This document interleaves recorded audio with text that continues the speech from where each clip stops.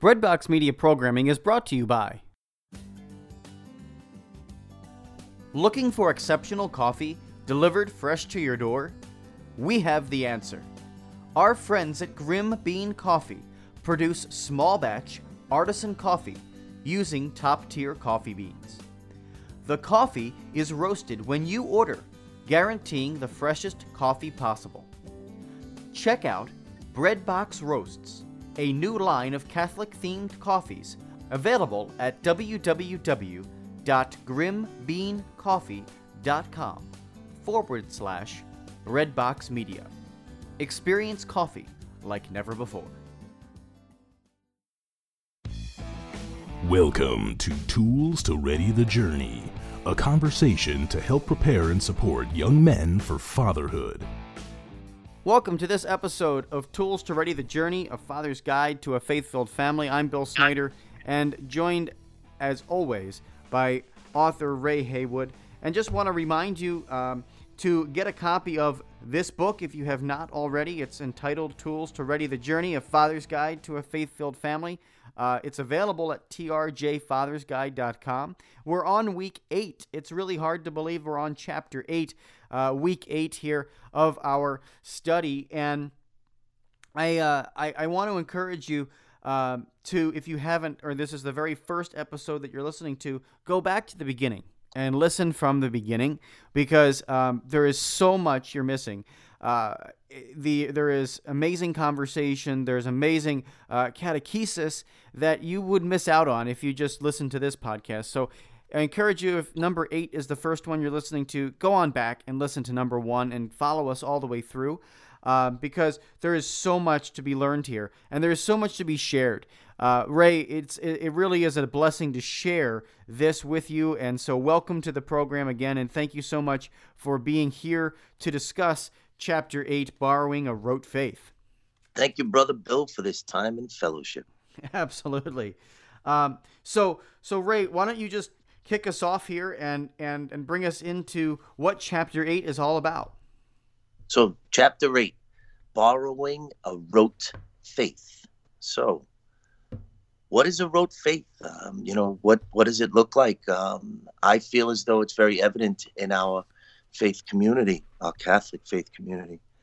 So, rote, by definition, is a memorizing process using routine or repetition, often without full attention or comprehension, mechanical or unthinking routine or repetition, the joyless sense of order.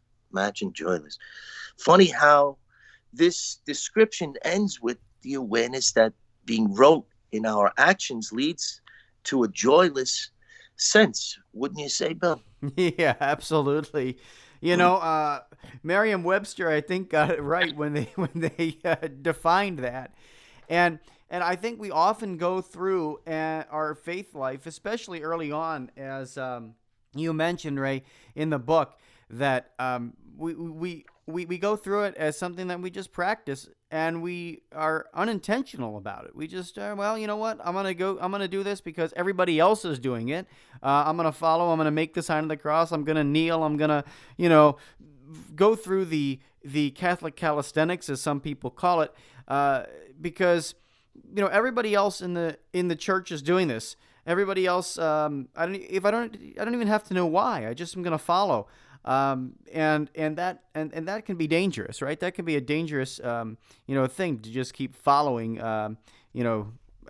this thing, not really understanding why you're following that thing, right? Why you're following the actions of somebody else without understanding that can be a real dangerous thing. Think about when we're in Mass. Would we know if we were the only person at Mass when to stand, when to sit, when to kneel? There's so much reverence behind those things, but even just as simple as when to stand or when to kneel is something that we are rote in.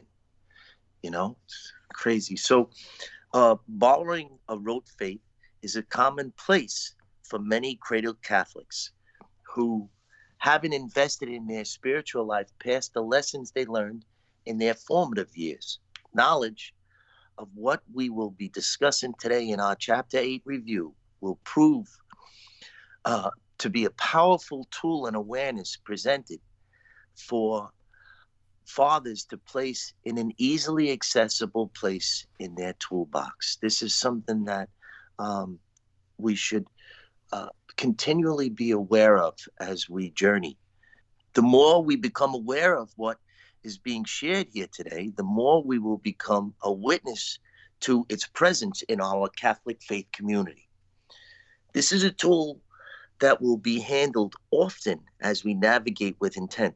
This knowledge should be intentionally shared with other like-minded men that we assemble with and shoulder up to, so that they too can easily recognize this increasingly inherent characteristic of our adolescent Catholics.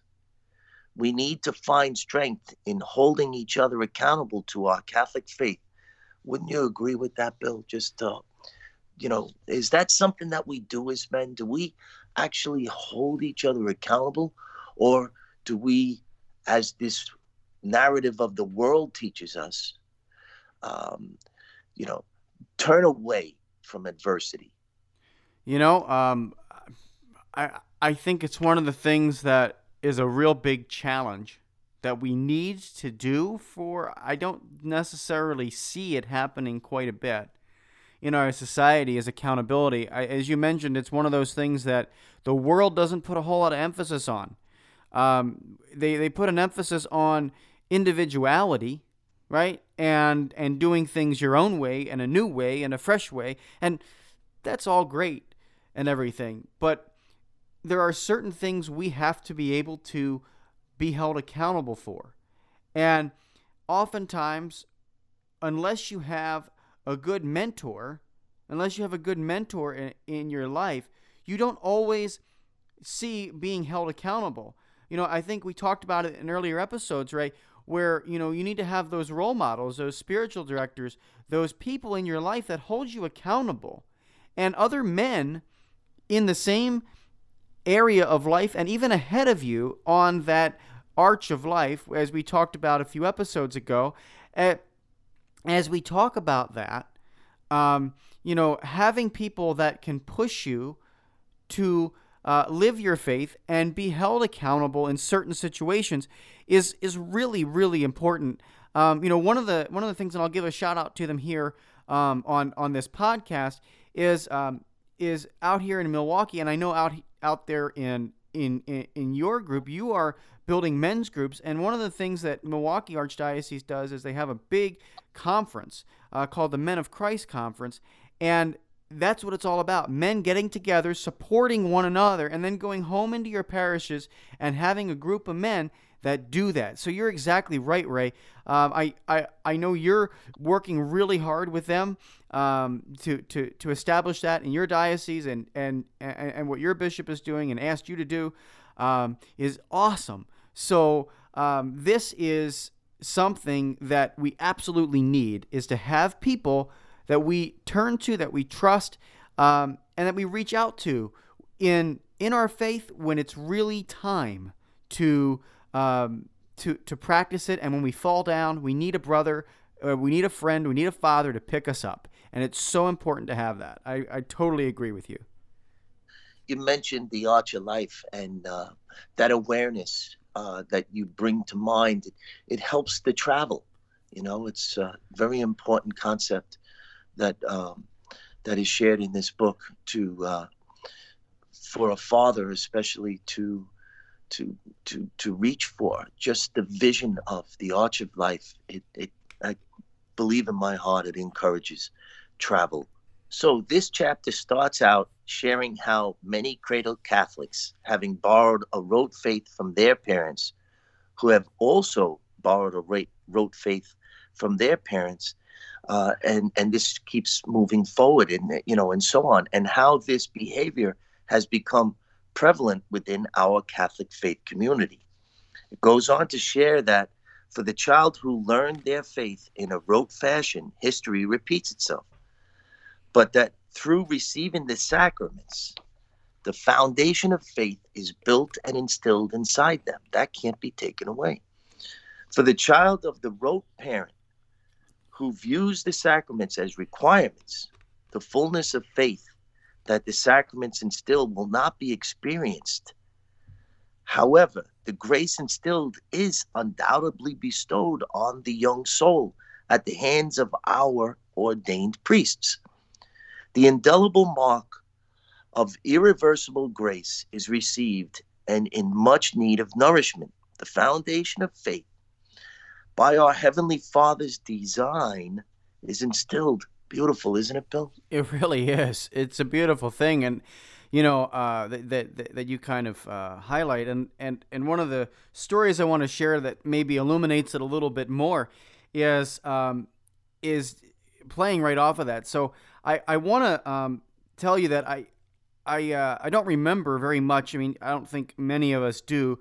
About our first communion day, if we were born, received communion in, second grade at age 7 or whatever. I mean, it's kind of hard to remember back to those days. We might remember one or two thoughts about it, and maybe you do. But for me, I don't remember a whole lot about the day. But I'm very fortunate to have a mother who is everything just short of a professional photographer. She has taken photography classes. She is a huge photography fan. And at every gathering, it is very, very hard to keep a camera away from her because she brings it to everything, and she is constantly taking pictures. And so, with that being said, I have this wonderful picture of me leaving the church right after my first communion, going down the aisle with my hands folded and this massive smile on my face. I'm kind of looking at the camera, looking at my mom taking the picture. And it is one of my most favorite pictures in the entire world. And it doesn't sit here at my house in Milwaukee. It actually sits at the bedroom that I use at my parents' home, which is now in Kentucky. But what I do when I go there, it is almost hard not to look at this photo every time that I go in that room in my parents' home, and I reflect on that moment of the joy that's on my face. And it's one of those things where I say, hey, am I really living that joy? It can be a marker in my life every time that I go back to my parents' home to say, am I really living that moment of joy that exudes out of me? Earlier you mentioned in here, joyless. Are you living life joyless? Is it rote? Well, that moment that was captured on camera, there is nothing but joy. And so it is my job to not live a rote faith. It's my job to live my own faith, owning my faith, and living that accordingly. So when you look at this chapter, and when you look at what's being taught here, and then when you look at how to go about doing that, honor what was taught to you, because it's very important, right? I couldn't have received First Communion without going through the formation and the classes in second grade. I couldn't have received confirmation without going through the formation and the classes. And certainly I've taught those formation classes as a youth minister to students, right? But here's the thing. At some point, you can't just keep going by the motions. You can't just keep going around the hamster wheel. You've got to take a look at the past. You got to take a look at the photos. You got to thank God for the times that you've had that joy and that you've seen that joy in working in your life, and then go represent it in your life. It's a moment of challenge. It's a moment of challenge when you reflect back on your faith, because it allows you to then move forward and say, yeah, am I honoring that joy? Am I honoring that peace? Am I honoring the gift that God has given me to spread the faith, to live the faith? Am I honoring that by not borrowing the traditions of somebody else and beginning to take the tradition of the church and live it in the way that God gave it to me as a unique human being to live it and create that purpose in the world. So I just share that because it's a moment that I am able to, it's a tangible way for me to reflect on my own life and say, am I living the faith with joy, not just on this hamster wheel of, okay, I'm going to Mass every day, every Sunday, I'm praying my rosary, I'm moving on. No, it can't be that. It's got to be something new and fresh and different and alive with the gift of the Holy Spirit. So that's just an example, Ray, that I wanted to share. Amen to that. Also, for me to hear the references that you use in your explanation, how you reach back into the chapters that we've already shared in, this book is doing what it's supposed to do for you. It's actually, it's resonating. It's sharing the awarenesses, and you're using them as you move forward. And we're only at chapter 8. Absolutely. It's a amazing book, and that's the reason why I mention at the beginning or at the end of every episode for people to go back and listen to the first, 7 chapters of this, because if you're missing out on such amazing things, and they build on one another. So one more plug there. If you're listening to chapter 8 before chapter 1, go back and listen to chapter 1, please, or episode 1. I'm almost sorry you put the plug in, because I really meant that. I know that you're encouraging and you want to reach into others. I get it, but it's beautiful for me to travel this journey, these discussions with you, and you actually reference back. It's wonderful for me to experience. Awesome. So one way we can explore the evidence of a rote faith can be seen in the way that we celebrate in the sacrifice of the Mass. There are many examples of how very few Catholics take time out to understand the parts and the meaning of the Mass, leading to its misunderstanding. The Mass is an intentional offering of the most holy sacrifice, the Passion of Jesus Christ, culminating with the Eucharist, his body and blood meant to nourish us as we willfully choose to stay in union, i.e., communion with him. Our sacred apostolic liturgical practice that Jesus Christ himself handed on to us all at the Last Supper, where he commanded us to do this in remembrance of me, is in no way rote in its bestowing of grace. The sacrifice of the Mass was never meant to be about us. Nothing can change the objective truth, no matter how much our faith a la carte practices suggest otherwise in our court of public opinion. Fullness of faith is only found in a fully owned relationship with God that is continually nurtured.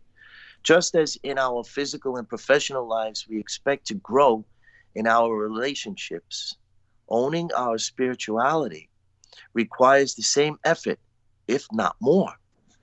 Just let's take a moment to mention again the awarenesses we have shared before on how we find center in our lives. It takes intent and awareness in 3 areas of our lives to become fully whole.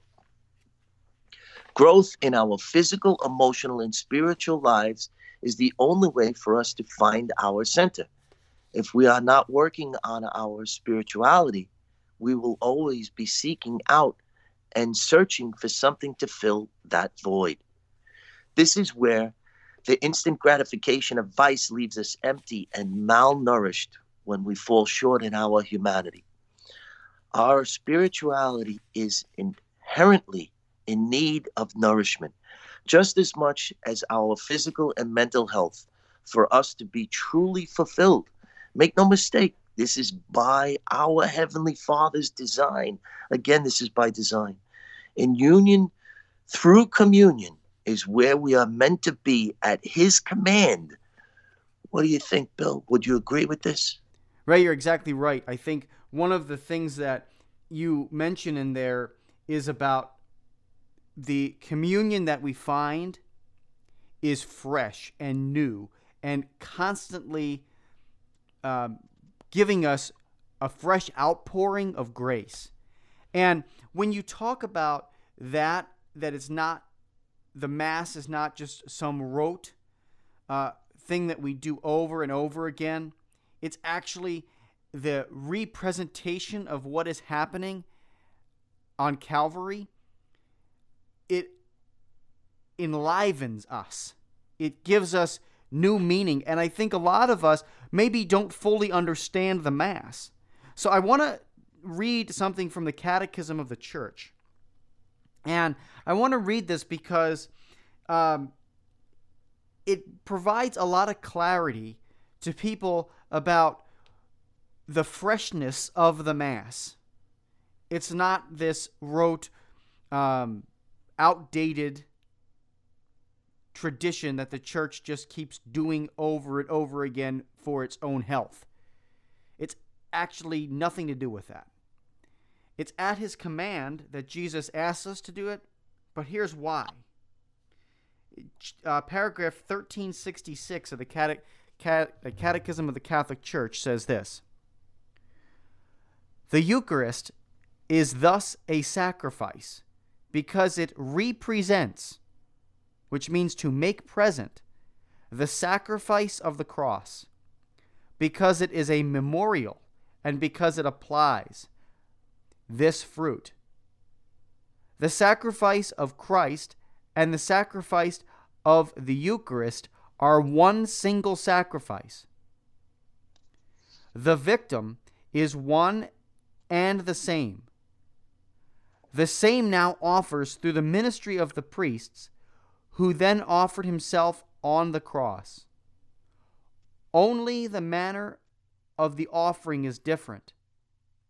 Since the divine sacrifice, which is celebrated in the Mass, is the same Christ who offered himself once in a bloody manner on the altar of the cross, is contained and offered in an unbloody manner. This sacrifice is truly propitiatory." So, folks, this quote from the Catechism is really powerful, because what it's saying is it's saying that every time you go to Mass and you receive the Eucharist, it is Jesus himself sacrificing himself all over again for you. Daily, weekly, every time you attend Mass, he pours his heart out and sacrifices himself for you again on Calvary. It represents it. It remakes this moment of Jesus' death and salvation for you completely present. It's like pulling the veil back and looking at Calvary again. And the Catechism is right when it talks about that Jesus did this once in a bloody manner, but left it in the gift of the Eucharist in an unbloody manner, so that we can powerfully experience this every time we step into Mass. We can experience his love, his passion for us. And that is why we don't want to miss Mass.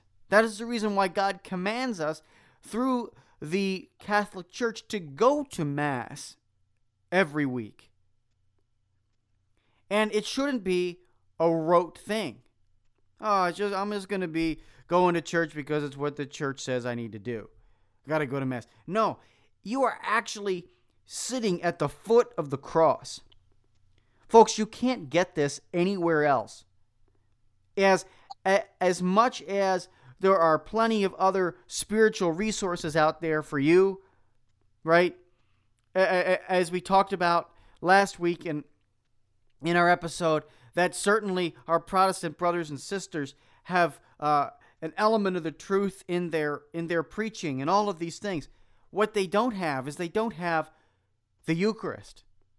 The Eucharist can only come to you from a validly ordained priest. You can't get it anywhere else.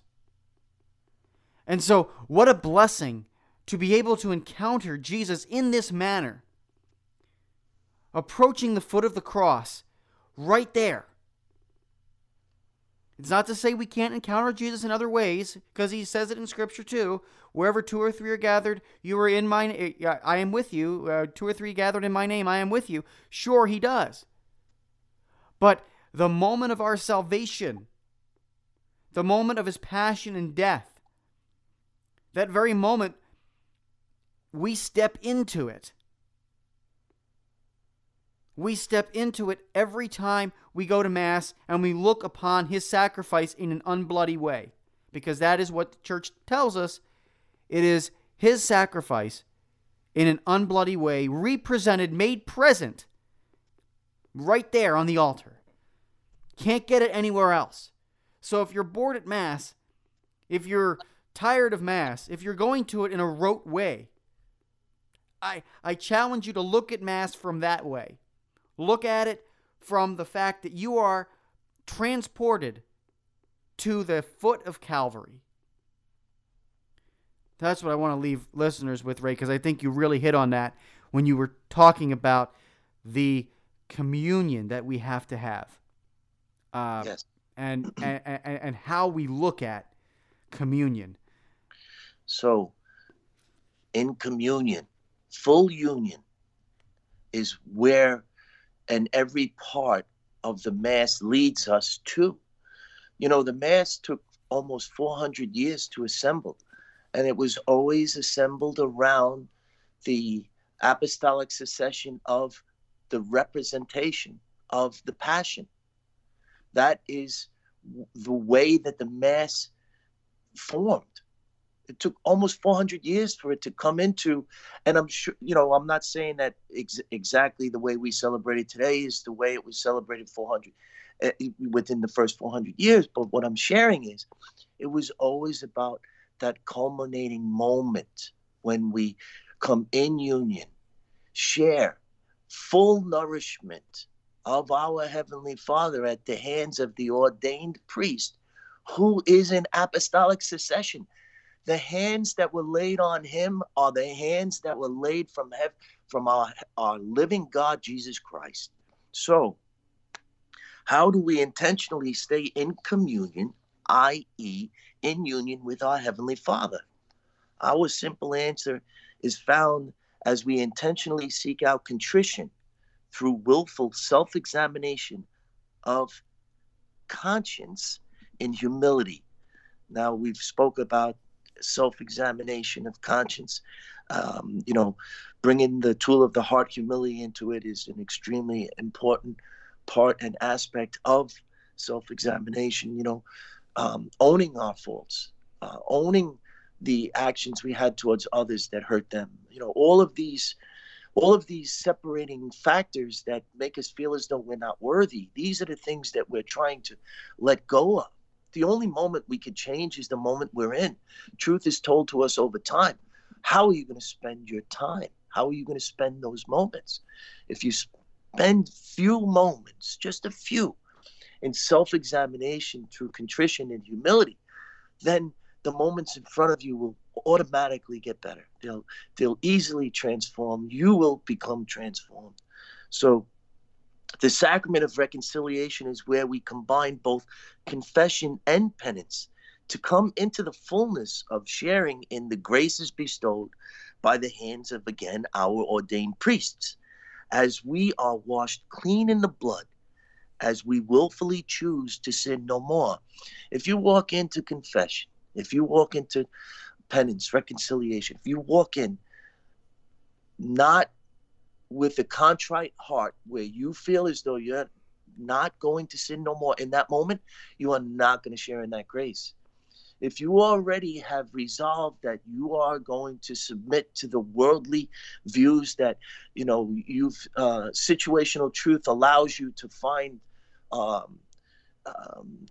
whatever it is that you've stepped away from in church teachings that you feel as though you can choose better then you're not going to share in the grace that's bestowed. You have to have a fully contrite heart where you want to sin no more. This is not an easy place to be. This is definitely not something that's a rote faith shares in. We're discussing deep things here. We're 8 chapters in. Come on, fellas, get on board here. Look back, see where we've brought you to. What's in front of you is even more challenging. So this practice is, again, by our Heavenly Father's design to keep us spiritually nourished and fulfilled along the way as we continue to work out our faith journey towards salvation. That's a word you never hear, huh? There is a lot shared here, Bill. What do you think? How can you lay this out a little further? Yeah, we often talk a lot about the connection between communion and reconciliation. There's Vinnie Flynn, another Catholic evangelist, who talks about them as twin sacraments. They are meant to be twins, born out of the same womb in some way, shape, or form, because he talks about it as twin sacraments because you really can't have one without the other. In order to be in communion with somebody, in order to be in communion with your brother, you also have to reconcile with one another. And this is very evident just in the way Mass is laid out. Okay, now the sacramental grace of actual individual confession and penance is necessary for mortal sin, and confession of mortal sin before you receive communion. And I don't want to get tied up in all the rules of the church, but what I do want to mention is this: the Mass is also laid out in such a way. The Mass is laid out that when you approach Mass, what is the first thing we do? Basically, what the very first thing we do is we ask for God's forgiveness for all of our sins. Right? There's a Confiteor, then there's, every once in a while, we also throw in there the Kyrie, right? So we have, Lord have mercy on us. We're sinners. Then there's another element in the Mass right before we receive communion, right before we approach the altar. We also offer a sign of peace. So we've asked God to forgive us for our sins, but what is the sign of peace? Why do we embrace the sign of peace? It is not a moment for us to say hello to our neighbor. This is not a hello, how are you doing? Nice to see you kind of thing. Save that for the donuts after church. The sign of peace is a moment of reconciliation with our brother and with our sister. To say, you know what? In the person that I am shaking hands with, I am also mindful of all the people that I have offended during my week, that I have wronged during my week. And I am also mindful of all the people who have wronged me during the week. I am mindful of all of that. And despite my sinfulness and weakness, I still shake your hand and say, peace be with you. Please forgive me, in other words. Peace be with you. You can't have reconciliation. You can't have peace without reconciliation. Right? So when you are approaching that at Mass on Sunday, and you're approaching it from the rote, oh yeah, there's my 7th grade teacher, Mrs. whatever her name is, and I'm going to shake her hand because I'm supposed to, or there is my neighbor next door, shake her hand or shake his hand, say hello to them, how are you? No. It's actually an act of reconciliation. And then what do we do? After we do that, we then get to approach the altar and receive communion because we are in full communion with one another. And so reconciliation And yes, the as I mentioned, the sacramental reconciliation is extremely important, especially if you have mortal sin on your soul. Before, do not receive Holy Communion if you have mortal sin on your soul.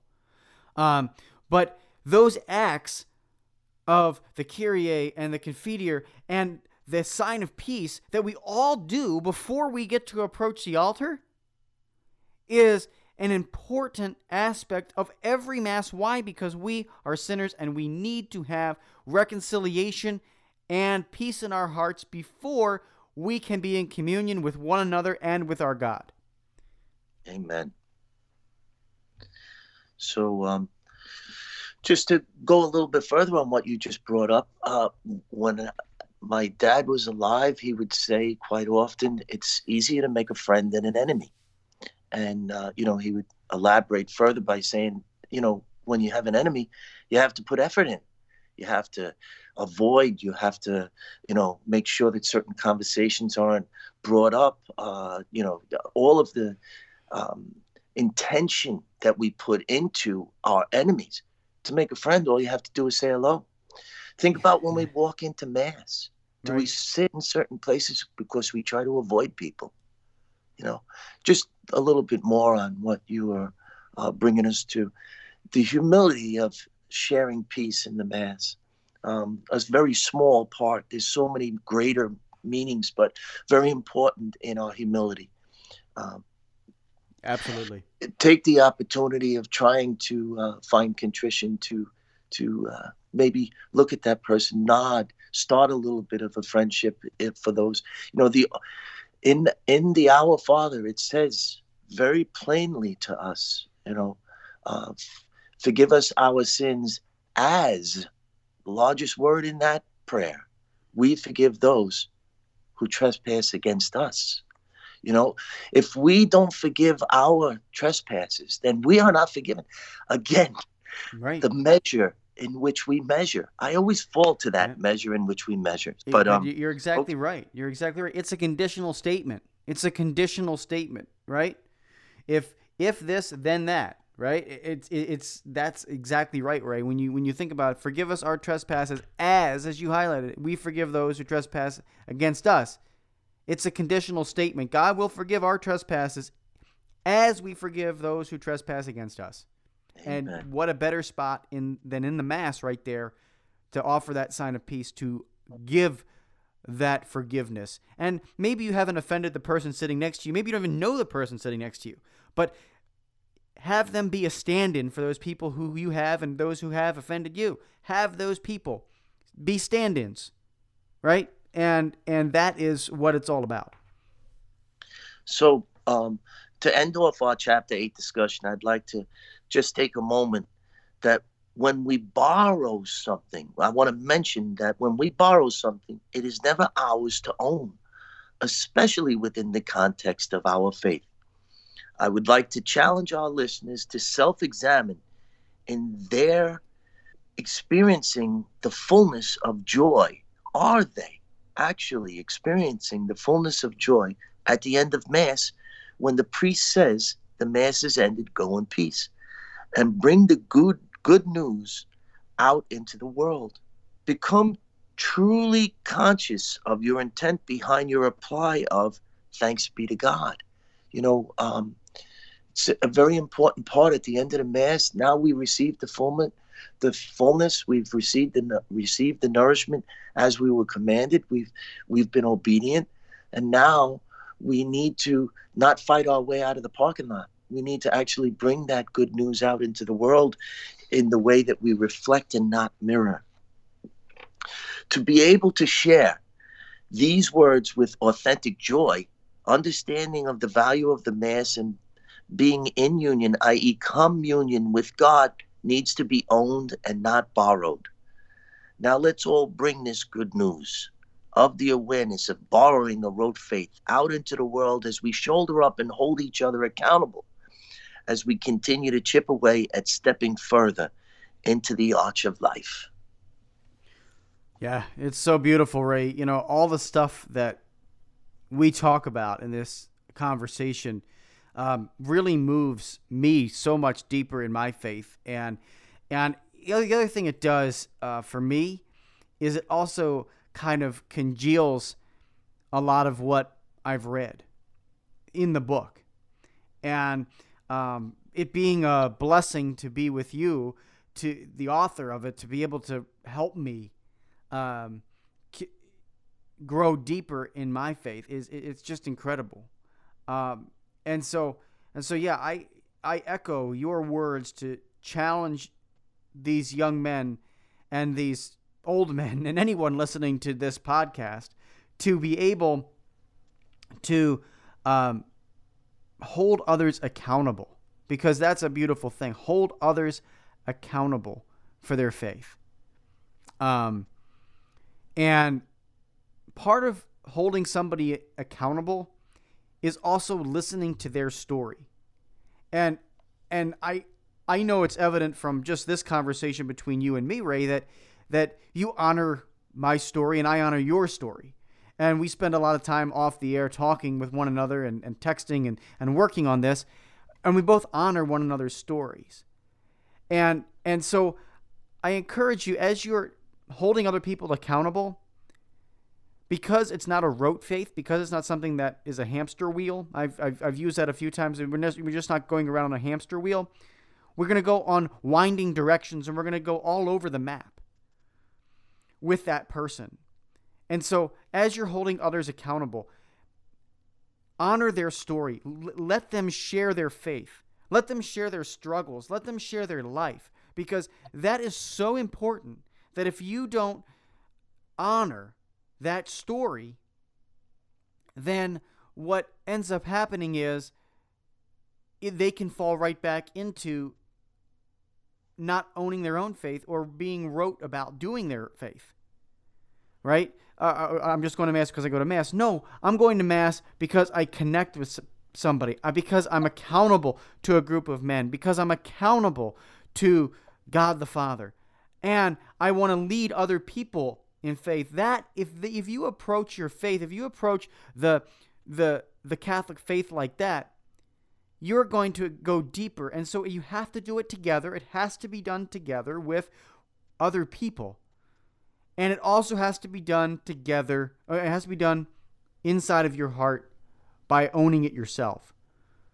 Those two aspects, I'm a huge baseball fan, and baseball is a great way to kind of look at things, because on a team, you're out there playing the field and you rely on one another. At the plate, you've got to swing the bat yourself, right? And the Catholic faith is like it has those two elements. It has the individuality, like I got to step up to the plate and hit the ball. I'm the only person that can do it right now. My teammates sitting on the bench or my other teammates on second base, and I got to help him score. And then there's other times when you got to turn a double play and work with another person. So, it's really important that you have both of those. And in this chapter, Ray really outlines out how to do it. Have the communion, but also have the depth of your individual relationship with God. And those two aspects of it are going to help you not be rote and not be on the hamster wheel. It's going to help you win more games and be more successful in your faith. So, Ray, I want to ask you a little bit about, I want to ask you a little bit about the tool for this chapter and what the tool is. Yes, I'm going to go into the tool. I just want to make comment on what you were sharing. Even Jesus Christ himself in his physical life was not meant ever to do it alone. And he showed us the way of how to hand on our faith through apostolic succession. We should view it in the same way. We're not meant to do this alone. We're meant to do, as I've mentioned so many times, shoulder up, assemble, reflect well, change the narrative, reach into these young men's hearts. For the older man just coming into his first experiences of sharing in humility, Okay, so now grow in it. Actually ask for forgiveness. Understand the prayer of the Our Father that was given to us by our loving, you know, Jesus Christ himself, our living God, gave us that. It's just so beautiful for us to share in all of these awarenesses if we don't look at it in a rote fashion. So the chapter 8 tool is a hand drill. If you look at the book now, you'll see it's it's something that is used in your hands. A hand drill. Hand drills are desirable to craftsmen, especially carpenters, because they are manually used and allow total control while drilling and fastening. The hand drill was chosen for chapter 8, borrowing a rote faith in consideration for how the tool is used. The craftsman gets to feel the layers of the material he is intentionally removing while applying the necessary force reflected in the pressure and speed he uses to reveal the true form intended to make it his own, whatever he's working on. Let's go back to that, the measure in which he measures. Owning our faith is no different. We need to fasten ourselves as we willfully gain access to the tool of the heart, humility, as we intentionally remove the layers of worldliness to reveal our true inner beauty, which leads us perfectly into chapter 9, handing on our faith-filled gifts, where we will explore deeper the sacraments and all of the truths that they reveal in our new covenant teachings. It's going to be beautiful. Stay tuned. Amen. Amen. Stay tuned. It's going to be phenomenal. And I want to just provide our listeners one more time with the way to get in contact with us and also the way to get to be a part of the community of this book.